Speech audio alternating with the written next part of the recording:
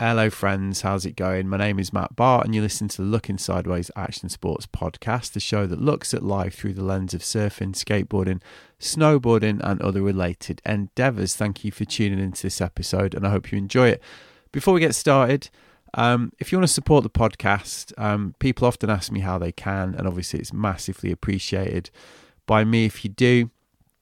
You got many options. You can share an episode free and always helps. You can buy some merch. Head to my website www.wearelooking.sideways.com. There's a shop tab. There's also on that website a donate button, because I've had a few people say to me recently, we want to support the show but I don't want to take out another subscription, so there's always the donate option. Then there's Substack, obviously, which I do harp on about quite a lot. You can sign up as a free subscriber, which helps, or you can sign up as a paid subscriber. A lot of people have signed up as paid subscribers in the last couple of weeks, which is hugely appreciated. And yeah, paid subscribers get perks. I mean, you get access to everything that I do, podcast episodes every 2 weeks on a Monday, a blog either by me or a guest or an open thread, usually with paid subscriber prizes on a Wednesday, and then the 10 things on the Friday. All right, this episode, Gilly McArthur. This is great. As I commented on Instagram the other day, where you can find and follow me at We Look Sideways, if that is what you're into. I'm on quite a run at the minute when it comes to chatting to wise, inspiring, generous and talented women. I had Easky Britton the other week, then Melody Sky a couple of weeks ago, and now for this episode, my pal Gilly, who was down in Brighton the other week and who I caught up with to record this conversation, which I very much enjoyed. I think you're going to be able to tell. I think everyone can always tell when I'm having a laugh doing these, and this is a cracker. Gilly is a snowboarder, swimmer, open water swim coach, climber, who basically gets right stuck in on many different levels.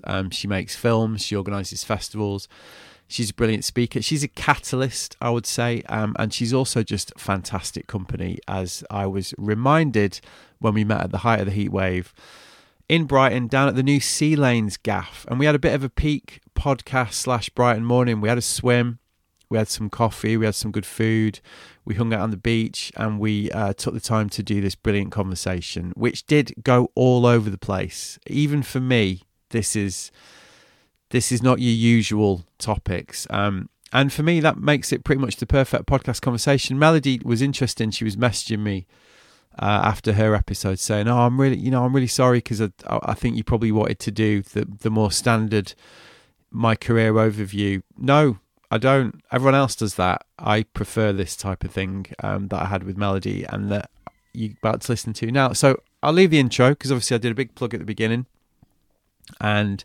sometimes you just need to let a conversation speak for itself. So I'll be back at the end for some housekeeping corner duties.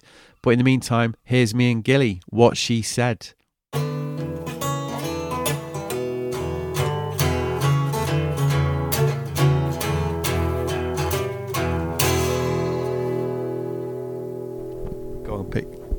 Grab your mic. Yeah, Chris Eubank was going to buy it, and at the time the rumor was that he had bought the title the Duke of Brighton. Oh my god!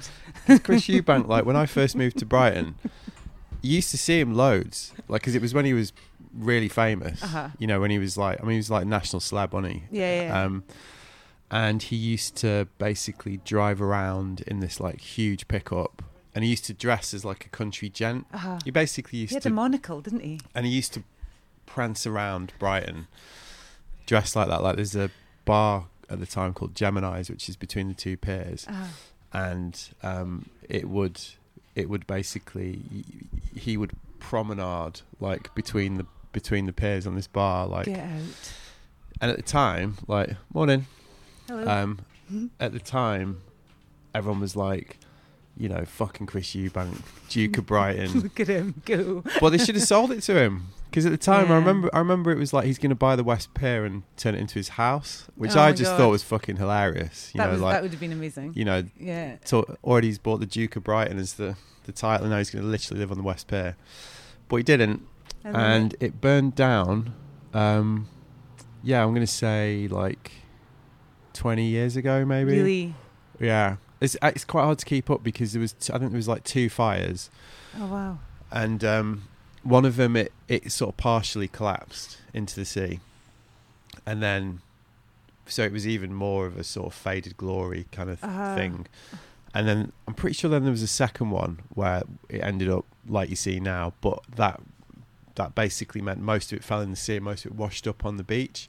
Oh really? It was, if I remember, it was quite near Christmas, and everyone just went down and got bits of the pier, salvaged bits of the pier. So like, you know, I've got a fucking bolt somewhere, and people were going to, you know, get the wood, and you know. Oh my gosh. Yeah. It's like, yeah, it's kind of I don't know, it's quite romantic but also really sort of tragic, this kind of like this old era which is just there in the skeleton, just left to kind of rot. And well, architecturally it's a crime, because it was designed by a guy called Eugenius Birch, who was like this, you know, legendary Victorian pier architect, because there were and it's, you know, it should be like a really well looked after bit of heritage. I mean, it's like we're saying here, like we're recording this. We've started, by the way. Oh, we've started. All right, okay. Here we go. Everyone's like, why the fuck is he going on about the West Pier? So like we were talking about here, like these terraces, Victorian, you know, infrastructure which has just been left to rot. It's pretty Brighton, you know, like that you've got all this Regency, you know, architecture which is really faded and pretty fucked, but then they've built like the I360.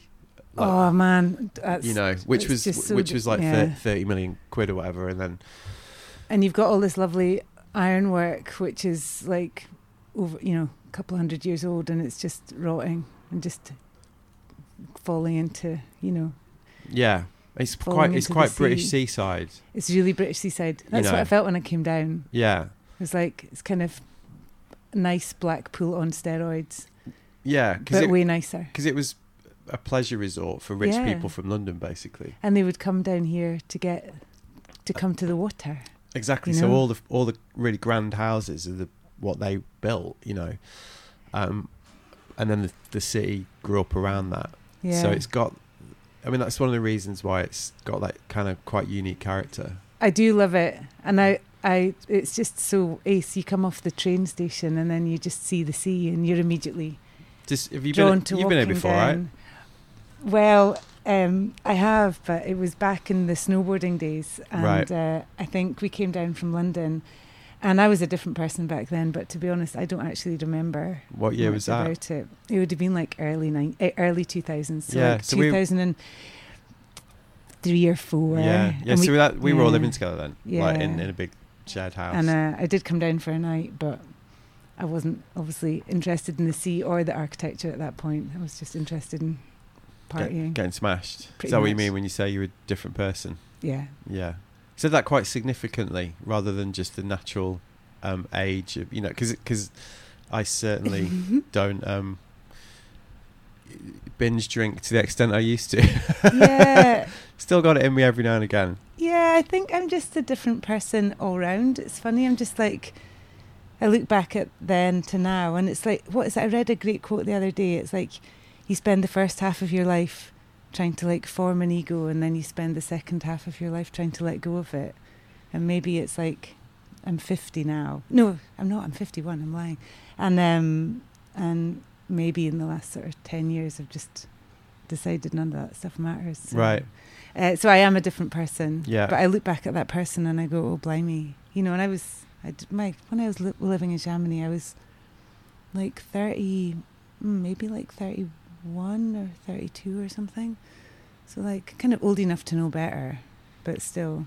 I remember on my first season, which was in 97, I was 21, and that's when I met all the mutual friends we've got, like Ewan and Jono. Me and Chris went, and we were in a house with like Ed Lee, me, Chris, Jono, Ewan, big group of us. And actually, no, it was this. That was the second year, but that was the year I met them. But anyway, there was a load of blokes. There was a guy that was 30, I remember, And I remember me and my mates having a conversation going, fucking hell, imagine doing this when you were 30. Yeah, exactly. Like, how old's that guy? Yeah, exactly. Like, oh my God, they're so ancient. Yeah. Like, fair play, they should have a proper job by then. Yeah. It's like, no. And yeah, here we are. Yeah, exactly. Still doing it. But I mean, when I look back on those years, I'm just like, thank fuck people didn't have camera phones. Oh my God. Like, Can I you can't imagine? even imagine. I just feel so sorry for anyone that's, like, you know, being the age that we are, more or less. It's like, it's just so nice to have lived in an age where there was no focused recall on everything, because it would just be awful. And then that stuff's then just there for time in memoriam. You know, it's just like flipping heck. Yeah, it's funny. It's funny, isn't it, as well, because you don't. It's not. It's just out. It's so out of your control. Yeah. Like that perception once it's out there, because you know you just talking about your late 20s, early 30s, and you're obviously like cringing a little bit. Mm-hmm. I'm kind of the same, really. Like Things I wouldn't change. I wouldn't change any of it, think, because it got me to where I am now. Yeah, but you remember stuff, and you're a bit like, oh God, fucking hell. Yeah, exactly. You know, really. Yeah, I know. And sometimes it is a bit confronting. That it is a bit like, oh yeah, you know, what do I think about that behaviour? So to sort of then someone else to be able to sort of pick up a picture of you in the 9 Bar in like Grand Monte car park and share it, and you know, yeah, it's not good. That it's not. I don't think it's it's not ideal for mental well-being. That's what I mean. It's quite. So if you just grow up with it, and yeah. Anyway, I've got a present for you. This is exciting. I've got a present for you, and it's quite good because we're in a room which is open-fronted, but it's got all of these books. So it's a bit random. You brought me a present, right? I brought you a present. There you go. Any future guests listening to this have to buy a present. This is well exciting. You've maybe read it, and it's a book. In one-handed. One-handed. I have read it, but I've not read it. Picture of Dorian Gray, Oscar Wilde. I have read it, but I've not read it in about 20 years. So I will very much look forward to reading it again. And when I read it, I remember it being, because I've found a lot of his stuff quite hard work. Yeah. And this is great, isn't it? Yeah. Well, I thought, because obviously we've been chatting on Instagram and in person for a while now, mostly about the Smiths, to be fair. The Smiths. So we'll get to that. We'll get onto that. Yeah. So I thought I would give you. I thought I would give you that book because it's bit of a Morrissey rap. A bit of a Morrissey, and it's also just a great book. Cemetery Gates. Yeah. Yeah. Exactly. So you're much of a Smiths geek as I am. Where'd that come from then? It came from growing up in Aberdeen in sort of the 70s and 80s, and maybe just, I think there was a boy that I fancied, and he was like a year older than me, which was like, he's definitely going to be never going to fancy me, and he never did, but he was really into the Smiths, so I just started getting into the Smiths then, and I just loved their music. And I think you're more of a geek than I am in terms of the facts and the data. What, the fact that I once loaded a Apple Shuffle with 10,000 nothing but Smith songs. Yeah, exactly. Yeah. But yeah, Morrissey was just like, the Smith, well, not Morrissey, but yeah, the Smiths, Johnny Marr just like spoke to me when I was like, Johnny was the best. Johnny was the best, basically. Yeah, Johnny, the best. It's held it together. Morrissey's kind of gone into the long grass. So what's your view on, because obviously Morrissey's suddenly at the sharp end of, can you separate the art from the artist right now? Do you know, and it's such an interesting chat that I have with my husband quite a lot about, because he's in the film world, and God, I bet they're dealing with, can you separate the art from the artist? Well, exactly. Quite a lot right now. And it's so interesting because it's like, Kevin Spacey and all these different people, and Johnny Depp, and Teflon Johnny. I can kind of separate the art from the artist, but maybe that's just, I think it just in a way sometimes. I think it just depends on what it is. It depends, really. Gary Glitter, hard no. Probably hard no on that one. Done. Rolf Harris, over. Jimmy Savile. We're talking. It's like we can't really do that. Morrissey's just a bit of a wally, isn't he? He's just a bit of a wally, but then it's a bit of a shame because you listen back to some of the tunes and stuff, and the songs, and you're like, oh no, did I not miss that? England is mine and it was me living and all that kind of stuff. And it's like, ugh, okay. Yeah. But maybe he's, I don't know. I think it's Johnny Marr that I'm really in it for, to be honest. Yeah. With the guitar stuff and just so haunting and awesome and just poetic and just, I could just, and it's funny because loads of people can listen to this mess and be like, it's so depressing, girlfriends in a coma, and I'm like, you don't get it. Yeah, you just don't funny. get it. It's funny. That's the thing. I totally agree. Like whenever anyone's like, it's like, well, you're missing the gag.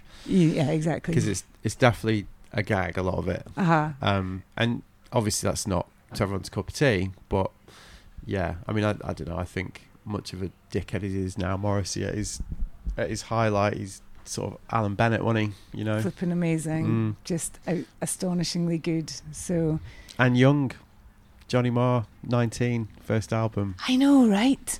Fucking hell! It's like, can you imagine? 19. I don't really know if I knew how to tie my shoelaces when I was 19. I certainly wasn't doing that. Nah, he was doing more than that. So yeah.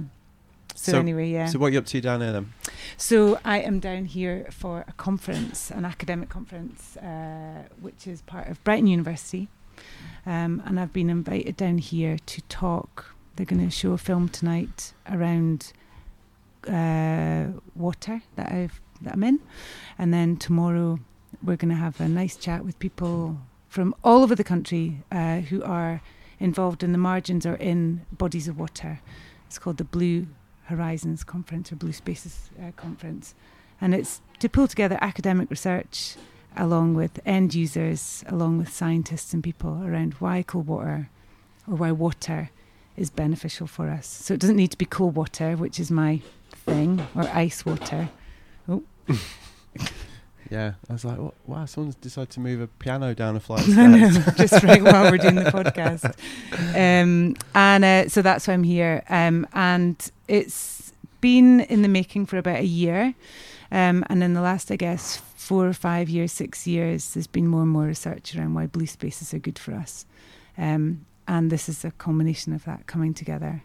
So really trying to get end users to be speaking to the academics. So it's all great to be in a silo of like researching the stuff, but to find out how we can all apply it more to our lives. So it's brilliant because it's obviously in Brighton. There's tons of amazing research down here about why water is good for us. Yeah. And we know that, surfers, swimmers, people that are hanging out on bodies of water, but it's about how to get it out there to nice guidelines or to social prescribing, to look at water for social prescribing. You don't even need to be in water for it to be beneficial for us. It can just be sitting by a body of water for 20 minutes a day can calm down our amygdalas to make us feel more calm. Yeah. So it's for everyone. You just need to get out of your house. Well, this is obviously a big part of the day-to-day work that you do, so we'll talk about that in a minute. But you mentioned like a disconnect almost between like the theory of it and the practical everyday application of it. What do you mean there? So I think that it's easy to look. Well, I'm not an academic, but I think from what I've been sort of finding out is that a lot of research can pull on data, but it's then how do you actually apply that realistically, and what are the practical sort of things that you can do, or what are the challenges? And so it's to draw those sort of two ends together of we've looked at this subset of 10,000 people or 2,000 people or 100 people. And this is what they're finding, but then actually speaking to folk on the ground going, well, I work with these charities and I do this stuff, and this is actually the bit that we need to be looking at more. Yeah. So it's a cool, I guess, networking, but also just explaining sort of some of the bigger challenges or the more nuanced challenges around it. And it's such a huge topic, and you can pull it like access, trespass, water quality, well-being, social prescribing. It's flipping massive. But yeah, and people seem to be becoming more aware of the many threads and the many layers to this at the minute as well, because like you say, there's a lot of different conversations going on around this topic right now. Yeah, like pollution and water quality is one huge thing, and people can feel quite impotent about that, and being able to change and support that and know what they can do. But it's about trying to do the little bit that you can do yourself. So even if it's just doing your own little beach cleanup and leaving it better and giving a shit more, excuse the pun, about that stuff. So yeah, and I think it's a bit disappointing because I think I was listening, you said something the other day about how there was a paddle out recently and there weren't that many people maybe showed up for it. Yeah. Here. Yeah, that was really interesting. Yeah, harped on, I think might be the phrase. Well. I talked about it at the end of the episode I did with Eski, was it. Yeah. And then I talked about it on Instagram as well. Yeah, I mean, it was. I guess it was with. So it turned up. There was I'd say there's 200 people there, which ostensibly seems like quite a good turnout. But there's. But you probably know 200,000 people in this city, and there we go. There's Piano Man. There's Piano down the stairs man on his way. I'd say there's easily 200 people in the Brighton surf community. I was just going to say that there has to be. I'm in a swimming WhatsApp group where there's probably 50 people. None of them were there. Saw 2 people from the lineup, and so that I was naively surprised really, because I just sort of thought surely this is a cross-party non-partisan no-brainer. 100%. It doesn't come on, people. It doesn't really it's not Brexit, I know. It's I know. The shit in the sea that we all use. Surely we should turn up for that. But then the other thing that I found interesting was how everybody else there seemed to think it was a really good turnout. And I was like, people going, this is great, and there's loads of people. I was like, there's really not loads of people here, and there's, like I say, the people that you would think were engaged are clearly just not engaged, and clearly it's just not on the radar. I mean, I put it on our surf WhatsApp group, and to be honest, everyone just took the piss really. Why do you think that is? I mean, not taking the piss, but why do you think that people have disengaged with it? Do you think it's because people just feel impotent to do anything because it's big governments and it's utilities companies and it's shareholders? I just think it's really layered. I think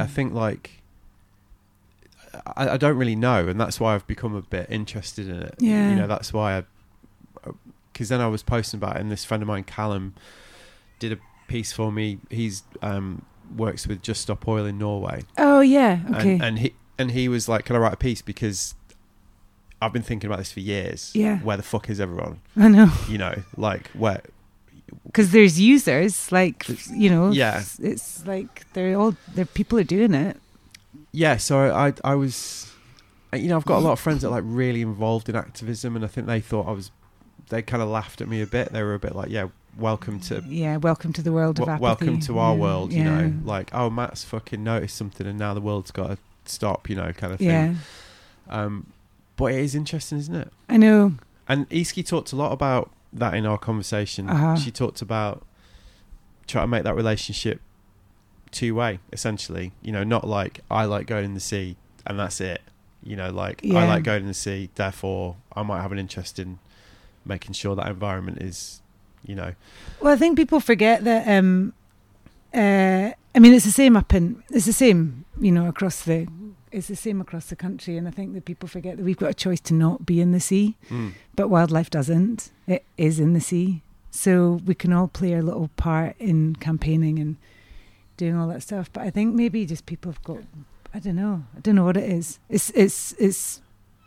I think maybe people are just, even if you think back to sort of the 80s and 90s, people were much more into protest then, it seems, and now people are like, ugh. Blah. Well, do you think it's an interesting point, because obviously we're a pair of old farts, and we were just talking about whatever. we were just talking about the Smiths. Not that I'm trying to bring it back to the Smiths again, but you said the appeal was the subculture, and this is a well-worn theme of these conversations, like the appeal of these activities as being like a genuine subculture. But to your point, that doesn't really exist anymore, does it? I don't think it exists really anymore. And I think unless you're going down the real, extreme end of things, the things that were subcultural for us are now just culture, aren't they? Yeah, I think so. And I would put that you're talking about, protest, apathy, in a bit of a similar. It seems to me a bit of a symptom of a generally more homogenized. Yeah. Not the world's most original insight, but no, I know, yeah. But I do think there's probably something to do with that. I mean, one of the lads on my surf WhatsApp group posted a picture of Swampy. Oh yeah. I was a bit like, one of those people, and I was a bit like, yeah, okay, funny, fair enough. But again, it's not. I kind of get it if it's like stop oil. it's going to be harder to get people to march for that, because that is ethically a very challenging conversation for all of us, you know, in this society. But like I say, shit in the sea.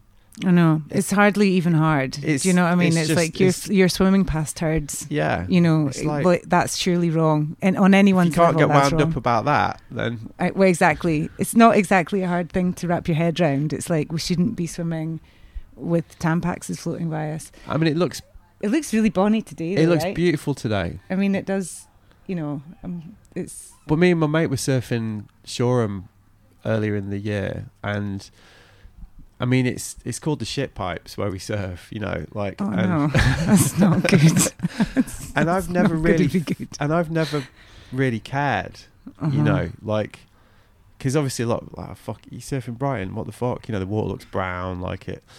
The spot, see, I've not been in the sea yet. The spot's called the shit pipes, and we surfed at the Harbour Wall, one of the winter spots where he's got some shelter from all the southwesterlies, and it was low tide, and we got out on Shoreham Beach, and it was just, well, like not main Shoreham Beach, but like part of Shoreham, and I saw like a storm overflow pipe pissing out stuff. Oh my god. And we were both, and I've been surfing there 20 years. I've never noticed it, because I just think it's me being not being cognizant of what it actually is. And I was like, fucking hell, look at that, you know. And we were both like, oh my god, you know, we've literally just been surfing in that, and that's really bad. Yeah, it is really bad, and we just need to keep like caring more, and like keep highlighting that it's still wrong, and people need to just care more about it, and people just seem to be disconnecting from that.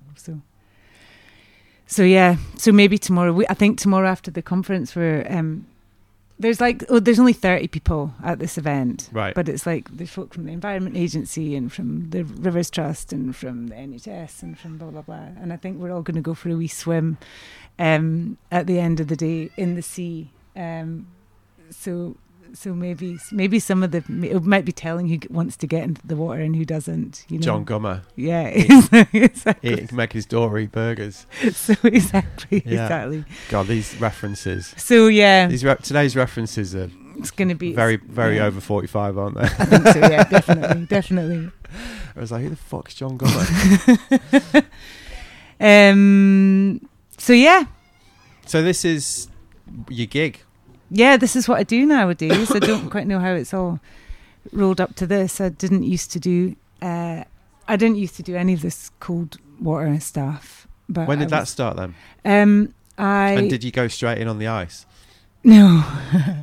I was living in Bristol after I lived in Chamonix, and I was working for an outdoor brand, working heavily right in the centre of the outdoor industry, working for West Beach, worked a bit for Volcom. Started doing rock climbing stuff, moved to Cumbria to be nearer the rocks basically, but it rains a lot there. I carried on working for outdoor brands, and I was working for just doing all of that stuff, but it rains a lot in Cumbria. In the north. So in the north, in the bloody north. So and I found myself just thinking I need to flip this up. What else can I do? So one morning. When was this? So this was 9 years ago. Okay, so this is pre Wim Hof with the celebs on the BBC. This is pre-explosion.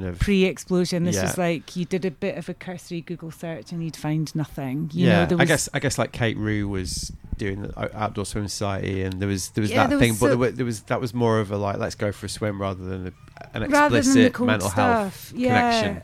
And I think even then, even the cold stuff within OSS and Outdoor Swimmer Mag was like, it was definitely happening, but not on a sort of much more, this is really good now, there's like back up with research and stuff. So I decided to give it a go. Stood on the shores of Windermere with my surfing wetsuit on. Surfing wetsuits are really shit to swim in. And I was just there by myself and thought I'll give this a shot. And there were some women that joined beside me, and they were a bit older, and they got into the water. And I was like completely baffled at how they were able to get in without like duck fat and neoprene or goose fat and neoprene. And I was like, that is mental, because the water was like barely kissing double digits. Right. And it was like, that's crazy. And I dipped my toe in the water and was like, nah. And they went off and had this lovely big long swim. And I paddled around for a wee bit and was like, that's just crazy. It's too cold. Yeah. And I sidled up to them afterwards, like, tangled up in my wetsuit. And they said that in these temperatures, wetsuits are a faff. It's better to try it in just your skins being just your actual skin, and give it a go. So I Googled, that night, got back home with my laptop, poured myself a beer and Googled, death by hypothermia, do pike bite, all that stuff. Do pike bite? Yeah, pike don't bite. I was a bit worried about the obvious stuff. Like. The two things. That's so like what my wife would Google. Just like, let's cut to the chase. Do pike carry swords? Exactly. And they don't. And the next day I went back and dipped my toe in the water, but without my wetsuit. And yeah, like, from that day on, it was kind of hooked, because I was like, this is cool. This is something I can do when it's not raining. Sorry, when it's raining. And that winter, I swam over winter with a friend of mine who was a photographer. And the two of us would go up. The thing I loved about it was, and still love about it, is finding bodies of water that are frozen, that are near places where I go climbing. So it's that kind of juxtaposition of like the hard surface, which is vertical, and the flat surface, which is liquid, and the two playing against each other. So in the summer I'm up there, so and in the winter I'm... aesthetic. There's an aesthetic to it, for 100%. For me there is, but there's also all of the amazing health benefits that you get from the cold stuff. Yeah. So, and since... But places is hugely important for me. Right, that's really interesting. Within it. I speak to a lot of people now. Now I'm, a cold water coach and a lifeguard and a swim coach. But it's the cold and the science around why the cold specifically is good for us. And I totally understand and appreciate that not everyone can be in a position to hike up to the top of a high mountain to find a body of water to crack the lid off and get into. But I think I would not get so much out of it if I was just in an ice tub in my garden. Let's talk about that a little bit, because I think people listening are probably going what on earth is she talking about? She goes up to, like, in the middle of winter and like finds a frozen pond and cracks the ice and gets in it. I mean, that's what you're talking about, right? Yeah, I mean, how hard is that not to understand? Yeah, but it just sounds quite cold. It is cold. So when you initially got into it and thought... Yeah, I didn't just start by... But then you were like, oh, actually, like, I could go to that place that you remembered from climbing and... Yeah. Right. And that was more of an exploratory thing at the beginning. So the first ever ice swim that I did... well, first of all, it's about catching the degrees in the water as it gets towards winter. So, the sea temperature today, I would imagine, is going to be, what, like 16 or something? I've got no idea, to be honest. I've got my thermometer, so I can have a little... And everyone always says, like, oh, it's 12. And I'm like, yeah, don't know. Yeah. Cold, wet. I'm like wetsuit or no wetsuit, really. Okay. So... you reckon it'll be about 16? That's quite warm, I don't know, then, yeah, right? I've got my thermometer with me, so I can check later. But... catching the degrees as they fall, so you're getting sort of conditioned to it, and then by the time winter comes you're getting a bit more used to the cold, and over the years your cold tolerance builds up. So it's not like a muscle memory, it's not like muscles that just forget, you go to the gym and then you lose it after 2 weeks. Well, I certainly do. The cold is something that you can build up over the years, so that's the thing, and that's really cool, because it's and you're how does that work? I've always wondered how that works. Mainly because I was swimming earlier the day with that wetsuit at 6 in the morning. I was fucking freezing. And I was like, at what point does the old incremental skin warmth generator kick in, So you need to... I sound like such a punter, don't I? The science bit is that you need about 11 minutes a week of cold, and it needs to be just cold enough that you have that shock response of going, right. you know. So for some people that might be to turn down their shower just a little bit, and for some people it might be to turn it all the way to cold. Right. You need about 6 sessions in about 2 weeks to blunt that cold response of going and breathing in. Yeah. And then over time, that cold water shock response diminishes. And that's the reason why people drown, is because they have that cold water shock response and they ingest water. Okay. And that's but over time that diminishes. So Right. the more that you do it regularly, the more that you can blunt that response. And the cold also, as I've discovered now, because this will be like my 10th or 9th year swimming through winter or dipping through winter. You do get, there's just tons of benefits. There's loads and loads of health benefits to it, which I just find crazy that it's there and it's free and it's, I mean, let's hear him, because it's such a cliche these days, isn't it? The whole like, I know. Instagram. I mean, one of the things I'm most fascinated by Instagram, incidentally, is the number of kind of northern female influencers in bikinis. Oh God, don't even start. Honestly, stand in like clearly freezing water. Please don't. Yeah. It's a proper thing though, isn't it? Oh, but there's hundreds of them. Oh, you can't move for people in the north with I'm like, what? You look freezing. Yeah, I don't even know. And it's like, here I am, you know. I'm going to sound like Begbie from Trains. Sometimes there's a little bit of. There's another reference. Yeah, there's a little bit of a Begbie and Trainspotting about me sometimes, and it only comes out now and again. And one of them is like that. The phenomenon of the perishing northern influencer. Oh, just like. Just are you really like this is kind of authenticity thing, you know? I don't know, and it's like I don't even know if you're actually getting into this water. I just think it's funny more than anything. But like it's just so incongruous. It's like, so funny. I get it if you live in Sydney or like Fiji, you know, like the like hot girl in a bikini vibe kind of makes sense. But when you literally in West water, I know. It's blue and like here I am, everyone. Here I am having a waft time, reaping the mental health benefits. I know, and it's become so trite, and I think so much of the message with the real guts of the science behind it is sort of being lost in this. Yeah, that's why I asked you to sort of in this waftiness. There's loads of research now. There's thousands of papers. There's lots of people that are researching it across the world, benefits of the cold water for well-being. And not all of it sort of crosses over with each other. So for people that have got quite strong PTSD, actually getting into really cold water can be quite bad for them. Right. Because you're maybe unraveling some of that PTSD response with the breath work. Right. People that have got heart conditions, people that have got cold water urticaria, they shouldn't be getting into the cold water stuff because it's going to not be good for them. Yeah. You know, any kind of heart conditions and that kind of stuff. So if you just take that to one side, getting into cold water is now been, you know, I think it was Hippocrates like years ago, we talked about the cold water for well-being, and it's now people are going, oh yeah, that stuff, cool, okay. Cold baths. Yeah, cold baths, let's do it, you know.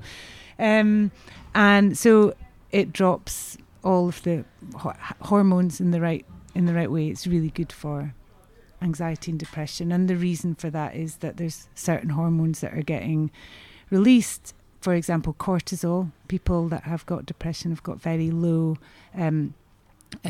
cortisol levels, and what's really incredible about the cold water is that for people with high cortisol it modulates it down, and for people with low cortisol it will raise it up. Okay. There's also, have you heard of brown fat? Yes. Yeah. So our brown fat on our bodies, which is brown fat is what babies have. It helps them to get warm. It's fat which is on our shoulders and on our necks. But by the time we're 40, our brown fat cells diminish, because babies can't shiver, so they have this brown fat to cause like heat. Right. And as we get older, by the time we're 40, the brown fat diminishes. And brown fat's really good for type 2. If you've got type 2 diabetes or the onset of type 2 diabetes, the brown fat is really good for us because it eats sugar. Right. And it helps keep us sort of lean and all that kind of stuff. Right. So the brown fat is like this amazing secretory organ, and it also helps us modulate TSH and all different sorts of things. So, but also this blue-green connection. Yeah. You know, being in near round bodies of water is just really great for us for well-being. And then there's the community side. Yeah. And Well, we all are that drawn kind of to them. stuff. So totally. Yeah. And it's a very sort of primal's overdoing it really, but reminder that we're animals at the end of the day. Yeah, there was a study. They put a bunch of people into brain scanners and showed them pictures of like babies smiling, and of trees and of cakes and loads of different things, and everyone's amygdalas calmed down when they just saw pictures of water, of Right. blue spaces. So there's so much that's just being unravelled now around this stuff. Yeah. And for me, the biggest thing, I had a bad climbing accident like in 2012, so 10 years ago now, 11 years, 10 years ago now. And I was in Utah rock climbing. Whereabouts? I was in Indian Creek. Nice. Oh, just love it there. It's just such a brilliant place. And I was on the end of a big, long climbing expedition, and I was halfway up this rock face, and I put in some gear above my head, and I went to pull up the slack to clip in, the carabiner, and my foot popped out of the crack, and I tumbled and fell, and I hit a ledge, and I swung into the rock, and I knew I'd done something fairly serious, and turned out I'd broken my back and my ribs, and I was moved to a spine unit in Colorado, and then I was flown home and made a full recovery, like completely fine now, no pain at all. Found out how well your insurance works. Oh my God. Honestly, that was the bit that just made me think, fucking hell, that happened in America. Jesus. Well, you know what, this is what blew my mind. I saw the invoice for the first day and the invoice for the first day for the ambulance, because I wasn't flown, I was put in an ambulance. And it was like 4.5 hours, and they gave me one paracetamol for the pain. The one paracetamol was $50. Wow. I don't even know how that can be justified. Yeah. But I had really good like BMC insurance, and I think my bill was easily in six figures. Yeah, easily, I bet. easily. Yeah. So did you recover like in the States, or did you come home? So I was in the States for a while, and then Right. and then I flew back to the UK. And that was great because they had to fly me back flat. So you actually got upgraded. So I got upgraded, and it was amazing. So I was lying there off my face on morphine, and had this thing I had to keep blowing into. And my Wow. husband was just like clicking his fingers and getting hot air hostesses to bring him cheese and wine. Yeah. Anyway, where was the saying? You were sort of making the connection so with the personally, cold stuff, because you kind of yeah. Preempted my question really, which was going to be, I'm guessing that anecdotally those benefits were something that you felt personally initially. So, well, the bit that unlocked for me with the cold, and I think that this is why a lot of people are now finding it really beneficial for them, whatever their discipline or their sport or their work life, is that after my first winter ice swimming, I went back to the climbing wall, and the one thing that I was still really scared about doing was taking leader falls, because every quark in my body was saying, "Yeah, don't fall, because it's a really bad idea, Gilly." And I went back to the climbing wall and felt a lot braver, and because with the cold stuff, be it in an ice tub or a shower or getting into a body of water that's cold, you are putting your body into it's called eustress. So it's stress that you're putting yourself under by your own sort of volition. Okay.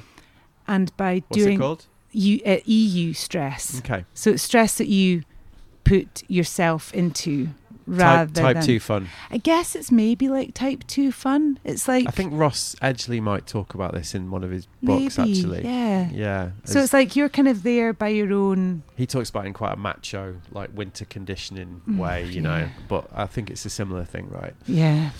So basically, cold water makes you able to handle stress. Yeah. Better. Okay. And that can be a learned response and as that's well. and that's absolutely a learned response. Right. Over time, your brain understands that the stressful situation that you're in, be it at work with a shitty boss, or sitting in bad traffic, or being a bit scared, I guess dropping in snowboarding. Yeah. Do you know what I mean? Like there's loads of ways that you could apply it. Means that you're calmer. Okay. And I think that that's just, in our modern day world where everyone is heightened up to 10 or 11 all the time. Yeah. It's like, surely that's got to be a good thing. And that's why people find the cold tubs really powerful. Yeah. And that's why you can't move and you don't need to do all the Wim Hof stuff. You don't need to do the huffing and puffing and breathing. And you know, that's great for some people. And that's what I do now. I help people, be it chief execs or individuals working in, you know, the NHS or mental health charities, to find their place in the water. Yeah, so you're not seeing it as a kind of one size fits all. It's like you're helping people have that relationship that works for them. And some people, it's literally they can't. I've coached people that literally for the first month they will just go. I mean, it's a bit crazy. They'll just go up to their waist. Yeah. I'm like, you've done the hard bit. Your balls are in the water. I'm like, come on now. But it's where you have to start where is good for you. And it's a bit like me with the climbing after my accident. If I'd gone straight back into doing leader falls, it would have been so hard. But it's about starting in a way which is just fine for you. And I love it. Yeah. So I'm a real cold water pusher now, which is great. But also, like we alluded to, you've subsequently seen at the same time, like the topic and the participation hugely increased. It's gone bananas, especially since COVID. Well, in COVID, people lost all their freedom, and so the water was a place where people could just go, fuck this, I'm going to get in here and I'm just going to do it for me. And I think it's seen a rise like fourfold. I think it was Outdoor Somewhere did a research about it, and you know, because people are just going, this is actually working for me.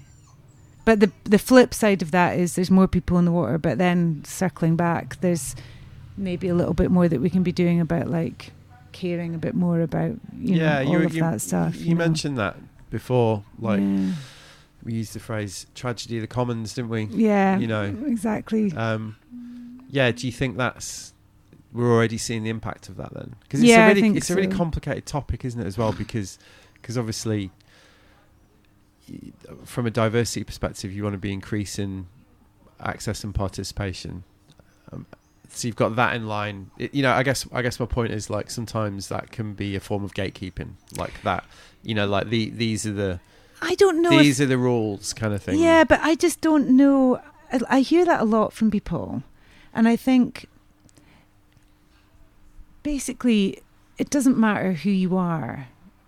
It can't really be acceptable to just drop litter. Yeah, I mean, is that really gatekeeping? It's just like, don't be a dick. No, of course, but I guess my point is that, like it or not, that is a bit of a battleground. Like, you know, at certain ends of that debate, it does get a bit more nuanced. I mean, I'm thinking of something like surfing, like especially where, yes, quite like. It can quite often. Maybe it's more obvious in surfing. It can quite often become about policing the line up and telling people that they're doing it wrong. And I think maybe in surfing it's more obvious because it is. I can see how it would be more. You can't surf here. This is not for you. This is for the pros or whatever. But just coming to like a body of water like today, you know, it's a whole beachfront. It's not hard. You don't need any kit. You literally don't need any kit. You can just get into your knees and walk out again. But don't stuff your crisp packet into the wall and expect it's going to disappear. Another non-partisan issue like, there, I think. It's just don't, it's like, just don't be a dick. Yeah. And I think that's the bit. But also, you know, I don't know. It's just that's the stuff that just still annoys me. And I guess maybe I see it a lot in where I live now in Cumbria. You know, people that are doing like the sort of 3 Peaks challenges and just willfully like just discarding banana skins because they'll biodegrade. And it's like, well, and it is an education thing, right? But also, if you've bothered to do all of this stuff to do with the 3 Peaks and you're out there raising money for the charity, just give a little back to nature because it's struggling right now, especially in the UK, you know. So it becomes a bit of a hobby horse of mine to be like, look, don't cut down trees and put fires and blah, blah, blah. Yeah, but those things are important because I think it's the old harping on again, isn't it? You know, like in my case. But yeah, that's how... Obviously, there's a way of delivering that message, but it's an important message that people, I think, need. You got to learn somehow. I mean, fucking hell, when I think back to like when we were kids, we used to go camping in Buxton. Oh yeah.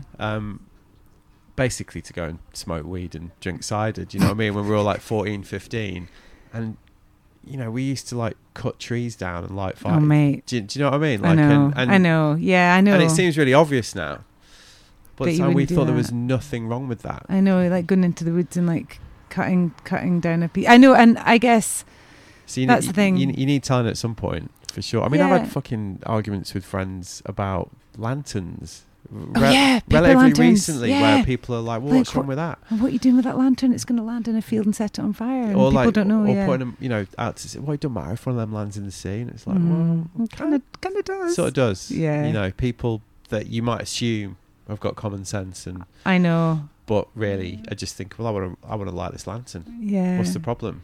You know. Well, I did a thing on. It was funny. I've got a wee post on my social media, and it's just about look. If you've got there's so many people now that are like, you know, here's this amazing place to go swimming, or here's this, come and, you know, get out into the outdoors, but they're not ever saying anything about like, by the way, and just take your litter away or pack your litter away or stick to the trails, or I don't know. It's like I don't want to sound like a right old wifey, but that stuff. Too late. I know. Oh, shit. I'm really cool, honestly. I think we blew that when we started talking about the Smiths. Yeah, probably. But yeah. So. But but it is just about, even on that level, it comes back to what we were talking about, like what I was talking about with Iski, what you've been talking about, like make it more 3-dimensional, make it more.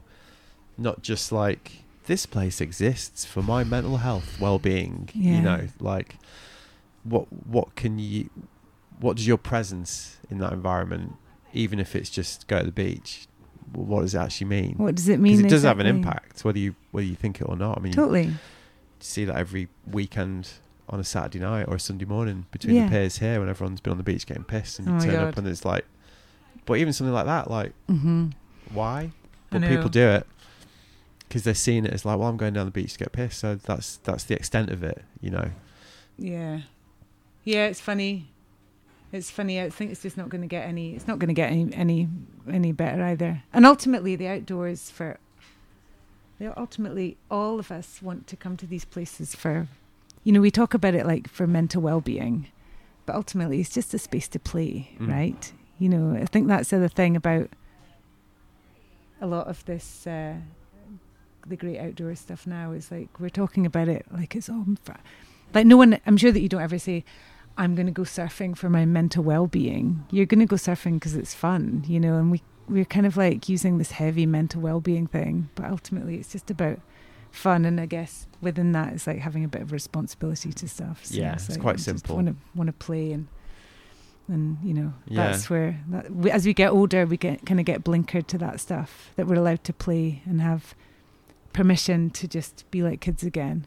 And I mean, that's why I always think, if I'm hesitating getting in the sea, like for whatever reason, if it's a bit cold, or like, or if I'm turning up in the winter for a surf and look, oh fuck me, that looks a bit grim, you know.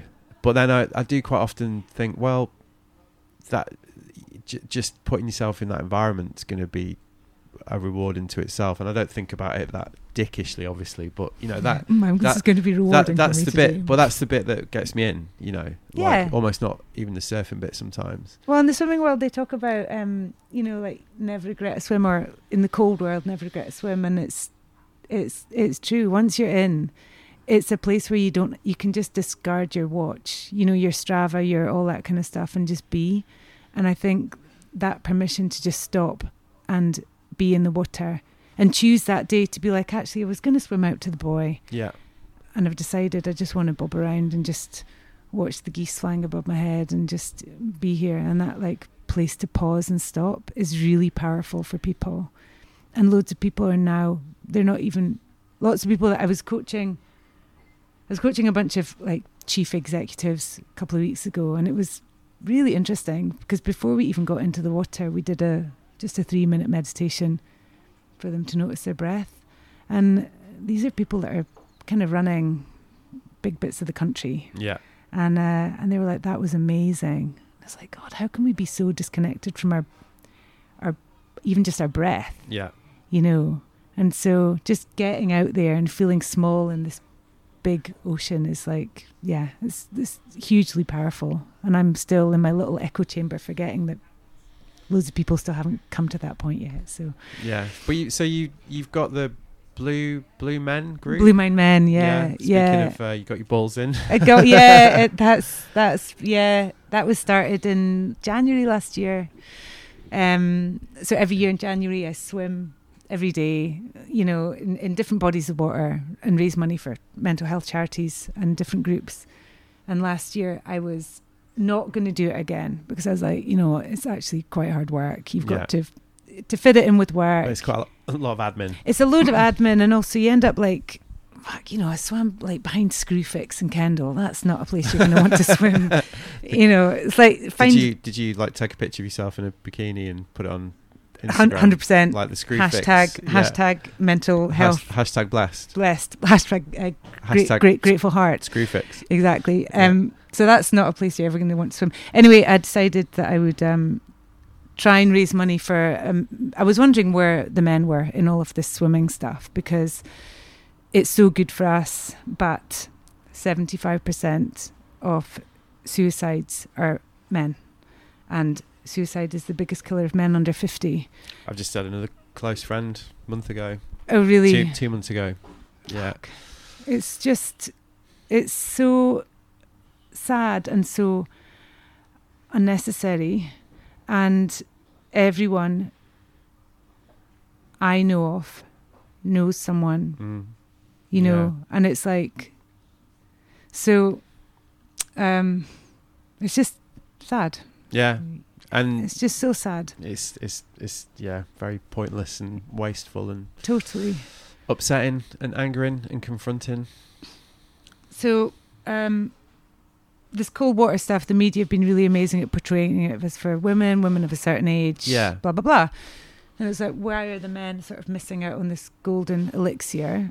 And I just thought, well, for the couple of folk that are following me on Instagram or that I'm speaking to in person, maybe I can help this along in some way. So I thought I'll swim every day in January with different men, capture their stories, set up, raise money for CAM, which is a men's mental health charity, suicide charity, and set up a men's swimming group. So I partnered with Johnny Cowie, who's my friend, who's the editor of Outdoor Swimmer, contributing editor of Outdoor Swimmer magazine.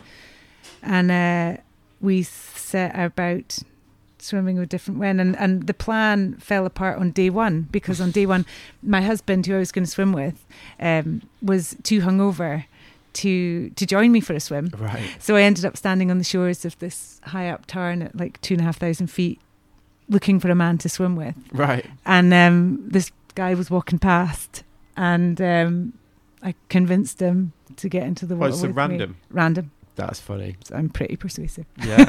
What did you say? What's your pitch? The pitch was... This is in January. The pitch was... Next to Screwfix. It was... the pitch was, would you join me for a swim because I'm doing this challenge? And then he said, sure. And then he went, oh, but how deep do we need to go into the water? Oh, I just said, sure. Yeah, all right. Yeah, sure, no problem. Cool, get your kit off. And I said, oh, no, not far, just up to our shoulders. And he sort of looked at me like, oh, crikey. And that was how it started. But mid-month it was great because I'd run out of people in Cumbria to swim with because I think all the guys had gone, nah. So I went north and I went to Edinburgh because I knew I'd find some hardcore men there. And there's a group there that had been founded already called the Edinburgh Blue Balls. Right. And I joined them for a dip. And by the end of the month, I'd swam with over 100 different guys, 150 different guys, from recovering alcoholics to prison officers to, CrossFit guys to everything in between, and captured their stories of how they felt in the water. And some of them had already been cold water swimmers, so how it made them feel for their well-being. And then on the last day of the month, we set up Blue My Men, which is just a men's swim club. And it's for men and friends, because we don't want it to be like, if women want to come along. We've got some trans swimmers that come along. It's just for anyone that wants to come along. But it's predominantly men, for them to find their space in the water. And there's very little swimming. From all the men's groups that I swam with, certainly in winter, people think they have to be good swimmers, but it's just about getting in and being. There's something quite interesting about like disrobing your ego, disrobing your clothes, taking off your ego, leaving that on the shore, and getting into the water. And just the chat before is quite quiet, but then after people get out of the water, everyone's buzzing from all these hormones that are going on, and they're like, let's share some stuff. And the group's really supportive, and it's just piano man. It's like performance washing up, isn't it? It is. It's like someone out of the Muppets. But you know what, Matt, it's been amazing, and it's so great to see it being talked about more in the men's world, but it's still got a long way to go, funny though? Which is so like infuriating. How mad that something can become gendered so quickly. Oh, I know. It's mad, isn't it? It's totally mad. Because like you say, that is definitely a thing. Like, it's portrayed as like women of a certain age. Women of a certain age. Totally. These days, it's been quite connected to the menopause. It's totally. Like, and it's like, no, just get rid of that. It's Yeah, because I was just thinking when you were talking, then I was always thinking like, well, why was there a need for that? And then I was like, well, yeah, because it is gendered already. Totally. How bizarre. Why do you think that is? Have you thought about that? I think because women do find it easier. I think that the natural way for people to look at it, certainly from the mainstream media, is, well, the women are doing it more because they find it easier. Yeah. Women find it easier to join groups, to talk about their feelings, to get naked with each other, which seems counterintuitive because you'd think that it would maybe be the other way around. But men have those same, from what I can see as a woman, men have those same challenges and then some. They talk about their feelings less. They're a lot of the time even really more body conscious. Well, and in a lot of ways, even trapped in even more stratified gender roles. Totally, really. Yeah, exactly. What it means to be a man is it's quite a narrow definition. Over here, really, isn't it? Totally, and if you don't have that kind of body and that kind of shape, then you should be covering it up, and that's why I think that that's why men haven't really. Well, I'm speaking as a female, but I've swum with a lot of men now. It's based upon, and it's just great to see. Just that, like, we're all human. We all have a heart, and it's like, just get down to the water. You don't need any kit. Just get in, and give it a go. And when you get down to the water, what's amazing is you realise that, literally, especially outdoor swimming, not indoor swimming, but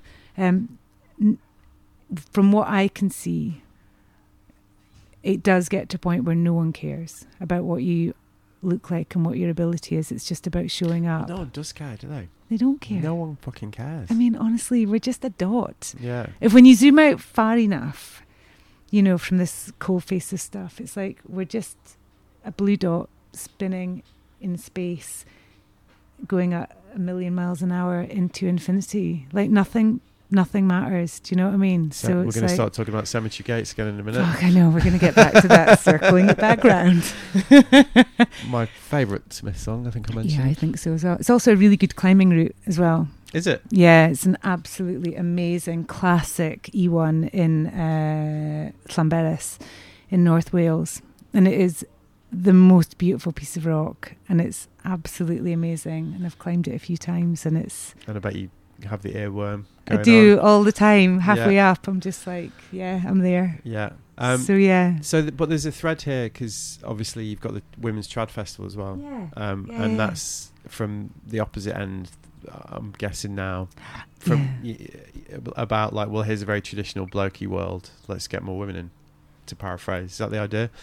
Yes, and it's so funny how it actually all, and I never really realised this until like recently, that it is a flip of that. Yeah. So the Women's Trad Festival is a rock climbing festival. It's been 8 years running. It's the largest of its kind in the world.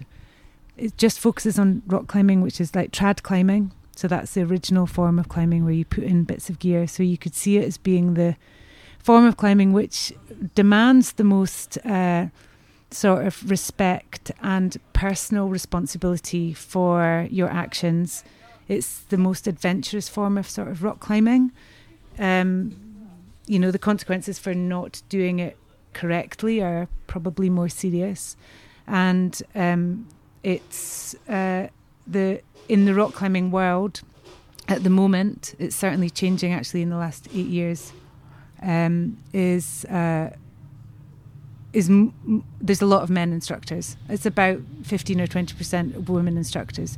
So the Rock Climbing Festival is about showing and profiling more women in that profession in the outdoors and helping them with that journey, and about opening up for access for lots of different people that never really saw their place in the rock climbing world. So people that just would never consider themselves to be rock climbery types. And it's also about sustainability, accessibility and mental well-being. So it's an off-grid solar panel powered, we at the end of the festival last year we had 2 bags of rubbish. Right.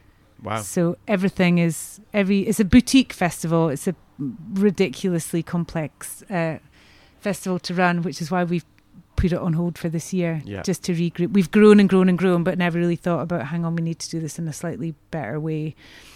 So this year we've stopped. We're going to change some parts of it and look for better funding from bigger organisations and stuff. But did you get to sort of like stick or twist kind of point with it? Exactly. Yeah. It was just like, we just can't do this the way that, I mean, it's, everyone loves it and it's done so much. And at a time when, accessibility and diversity in outdoors was not really being talked about 8 years ago to now, it's just flipped so much and it's brilliant. There's queer climbing festivals, there's black climbing festivals, there's loads of different organisations now that are really championing this stuff. So it's like, right, well, maybe we've done our bit. Maybe we don't need to do it anymore. Maybe we can flip it into something else. Yeah. And I'm dead proud of it. It's great. And it's also a really good chance for me to sort of, chat a little bit about the cold water stuff. I always just get that in there. Yeah. But yeah, it's cool. It's a good community and stuff. So, and it's really helped a lot of people. Last year we put in a whole marquee area that was for neurodivergent climbers. Oh wow. So it was a quiet space, and we had like weighted blankets and books, and it was a bit like a library, so it allowed people that were a bit overly stimulated to be able to still be part of the festival but in a quiet space. And that, even that sort of provision that we put in, opened it up to a whole new group of climbers that were like, oh, I could come to that festival now because I don't want to be sitting in my tent, but I want to be part of the festival looking out but not being talked to. Yeah, because festivals are like full on. Yeah, they are. Yeah. So we put that in last year, and that was ace. Yeah. So this has all evolved into quite a, it's about as niche as what I do. Yeah, I know, right? Well, I mean that in a good way. Like, obviously you've created this really, random, but based upon all your passions, based upon all your ideas, role for yourself. Yeah, it's changed. I mean, it's pretty interesting, like the journey from, in the last, like from the snowboarding days to now. I would never have thought back then that I would be doing all of this stuff in the outdoors now, and helping people find their place in it and all that stuff. What did you think you'd be doing? Do you know what? I think the T-junction was actually choosing to do that season, because before that I'd been working in like corporate retail. I was working in New York. I had this big high-powered job, and then I got burnt out. I got totally burnt out, and so I took myself off to Chamonix, and I was a bit of a skier, and I learned how to snowboard. And the first ever snowboard that I was given, I didn't have a snowboard. It was an old sort of one of McNabb's boards, and it was too big for me. But that year and a half or 2 years bounced me into doing this outdoorsy stuff. Right. Where I realised I had this different passion. And you hadn't really before? I had a pretty like sort of outdoorsy childhood, like growing up in the northeast of Scotland in the rivers and sea, and getting thrown in the northeastern sea and stuff. But I went to art school and definitely had to do a sort of vocational degree, so ended up doing that, and then falling into working in retail. And I think I would still be doing all that stuff if I hadn't got, it was kind of a blessing that I got a bit burnt out and got this year off to just go and do the season. I asked to do a season, and they were like, yeah, that's great. And so it was good that I got that chance to do that, because I would never have. So what would I be doing now? I'd probably be married to like a boring person. I certainly wouldn't be outdoors and as happy as I am now. Yeah. Because it's been a cool journey with highs and lows, but it's like the lows make the highs higher, and life is never going to be about all just great stuff. Oh, someone sent me this amazing Cormac McArthur quote last night. It's sort of on this topic. Oh, yeah? Yeah, because I posted... Where was it? You never know what worse luck your bad luck has saved you from. Oh, I like that. I know, I was like, okay, all right, Cormac. Blimey, that's it's that stuff. Like, you don't know. It's funny, it's what there's that other like thing about to do with like, out of the darkness you can grow. A phoenix has to, I can't remember, I'm just like, anyway, all of those kind of quotes. All those cliches are very true. They are really true. Yeah, I had a shocking thing. It's boring to go into it, but like a blip in the road work-wise in December, let's put it that way. And yeah, I was a bit like, well, fuck, I've been doing this a while now, and it always works out fine in the end. Like, it just always does. And it's quite liberating trusting in that, really. Whenever anybody asks me how work's going, I always basically use the same cliche, which is, well, there's a lot of ups and downs. Yeah. At the minute we're on an up, but there will be a pretty severe down, like quite soon. And you've just got to learn to ride, I mean, it sounds really trite, but it's just like learn to ride the waves of it, and there's going to be ups and downs, and when it gets a bit hectic, just tuck your sails in and just try and enjoy the ride. And I think that's the bit that, I don't know, like you were saying about your friend that passed away a couple of months ago, and I think when you witness or are close up to things that happen like that, it does make you stop and pause and reassess things and realise that you've just got to breathe every breath and every moment like it's your last, because and enjoy the high times, because the low times are going to come. Yeah, because that's what life's about. It's not all well. And also, brilliant. While we're swapping Hallmark card slogans. Yeah, exactly. Let's do that. Hallmark cards and Smith's lyrics. Yeah. It's like two polar opposites there. Yeah. Life doesn't turn out how you think it's going to turn out. I think the Rolling Stones might have written a song about this. The great wisdom of Mick Jagger. But it is true, isn't it? Especially when you get to like your late 40s and 50s. That's kind of why I asked that question, like, what did you think you'd be doing? Because the person, and you alluded to it, Lisa, I am not the person I was in my 20s. I don't know how long you've been married, but I've been married 10 years, been with my partner, my wife, nearly 20 years, and I think one of Same. the things that, you know, being married is obviously quite hard, like after, because and I think the thing is that you are not the people that met. I mean, as glib and as trite word of the day as that sounds, like the person I was when I met my wife at the age of 26 is the person that I'm quite glad there wasn't any video phones around. Me too. So and that's the deal, isn't it? And I've got friends at the minute who are separating, and that's also just a fact of life, isn't it? When you get to your late 40s, like I remember some close friends of mine separated. My sister, who's older than me, said, "Oh, is this your first divorce?" And I was a bit like, "Oh, fucking hell, really?" Jesus, really? But that when I see friends that struggle, I always think that's kind of what's going on here, really. Basically, such a huge part of this is the fact that you're just different people with different... Yeah, and we grow. Like, I'm not really in touch with that many people that I was even... You know, I've been married since... I got married in 2010. I've met Charlie in 2004, 3 or something. And I'm definitely a different person. But I'm also... I don't really have that many friends from even like sort of 15 years ago, just because I've changed, you know, so much. And... it's quite liberating as well. I quite like that because would you keep... I've had a couple of them where I've been a bit like, I don't need to be friends with this person anymore. And like, which is felt quite grown up. And going up to like a, you know, going to reunions and stuff like that, just it's not really kind of my gig, you know. But and I think, I think that's it's I love the fact that as I've got older, I've changed and become more into like understanding my own mind and seeing the sort of depth and breadth of life. And you know, as I say,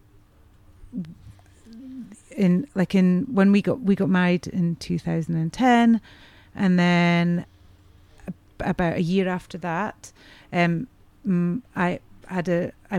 got pregnant, and my daughter was stillborn.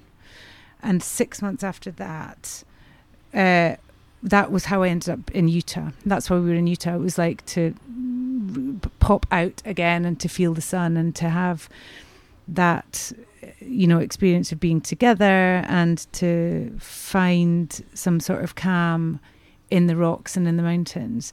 And then to be smacked down again with this back break was like, fucking hell, really? Yeah. Okay. And that was our, you know, sort of 2-3 years of like really hard times. And in those dark times, it's like you were saying in that in another podcast recently with Kimmy about the dark times make the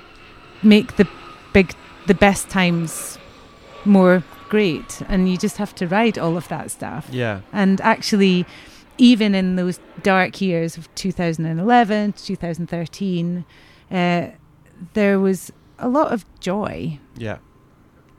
And there was a lot of learning, and it gives you loads of empathy, and it gives you loads of like being more grateful for stuff. Yeah. Because you're like, fuck, well, at least I was able to be pregnant. Some people will never be pregnant, or at least I know I had broke my back, but my goodness, I could have been paralyzed. Yeah. And then even if, you know, John Kabat-Zinn talks about in mindfulness meditation about so long as you're breathing, there's more right with you than wrong with you, which sounds really full on, but maybe there's something in that we can all sort of, you know, take of like, actually just feel the sunshine. Yeah.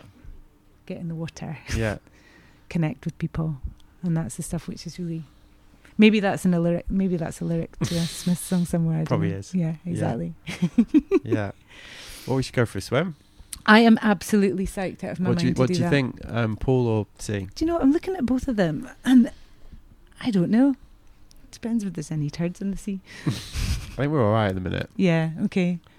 I would love to maybe get in the sea. Let's give it a go. Let's do it. I think so. Let's do it. Thank you very much. Yeah, thanks, Gilly. So there you go. That was me and Gilly, and I hope you enjoyed our conversation. As you might have gathered, we had a right old laugh doing that episode. I'm extremely grateful to Gilly for being such a great sport, especially with my incessant Smiths references and dad jokes. Gilly, as you probably gathered, is ace. And if you want to find out more about what she does, go and see her speak, take part in one of her courses, or just say hello, head on over to her website, Gilly McArthur. GILLYMCARTHUR.com to see what she's up to, where she's speaking, and how you can get involved in some of her latest projects. I will also put a sneaky link to the playlist I made with all my favourite Smith songs over at the Substack episode description if you're a real glutton for punishment. And if you did enjoy this episode, then reacquaint yourself with what I said at the start of this episode. Share it, leave me a comment on Substack, drop me a message on Instagram, or you can also email me, podcast@wearelookingsideways.com if you prefer. So, housekeeping corner. Let's do it. Join me in a good old chorus of thank fuck they've gone. It's the turn of the year, and I find myself taking stock at how things are looking at the midpoint. Little warning, I'm going to discuss the topic of suicide in this next little section, so if that's challenging for you, you might want to forward this bit. But I have been thinking a lot about life, the universe and everything, especially the importance of friendships after a close friend took his own life in April. An event which has, of course, had an incalculable impact on his friends and family, as these things are wont to do. I'm not going to go into any more detail about that, as it wouldn't be right, but it's hit me pretty hard. He was a close friend. Unfortunately, this is not the first time this has happened in my friendship group. Suffice to say, it has doubled my determination to raise awareness of this issue. So I'm going to be partnering with my pals Marcus Chapman and Scofe on an event to raise awareness for Calm in London this September. More details as I've got them, and it's also, this horrible news just made me even more determined to catch up with old friends, because you tend to assume you'll see him again, as I did in this case, until suddenly you can never see him again, which is obviously really horrible. So something to keep in mind as we continue to spin through space on this ball of rock, water and ice. I'm also running around a little bit to try and get things finished before I head to France at the beginning of July for a couple of months to continue working on our place over there. I've mentioned this a few times, but me and my wife Alima bought a rundown doer-upper, you might say, in Normandy at the beginning of the year. And we are getting our heads around that. I've kind of vaguely started documenting it on Substack. I did an initial blog back in January about it, and I am planning on doing more of those blogs, but as yet I've not really felt the muse hasn't hit me, let's put it that way, on that, but I'm sure it will, because I've learned not to rush these things over the years. What else is going on? Well, I'm also at the beginning of a rather large, exciting, and if I'm honest, daunting project for my friends at Patagonia.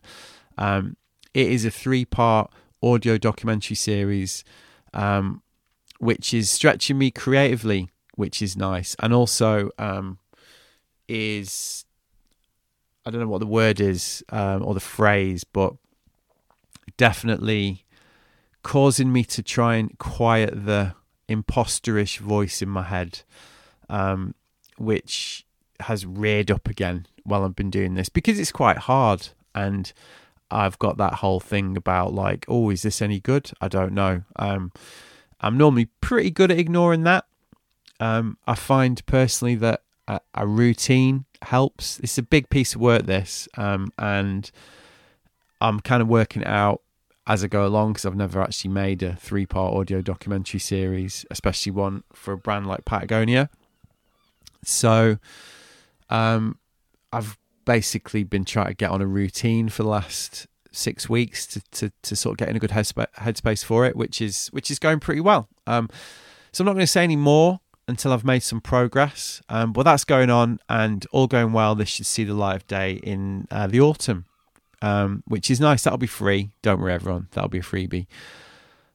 So yes, that's what's going on. That's it for this episode. I'll be back in a couple of weeks with another one, and of course in the meantime you can keep up as a paid subscriber with the weekly 10 things and the blogs over on Substack, or you can get hold of me on Instagram.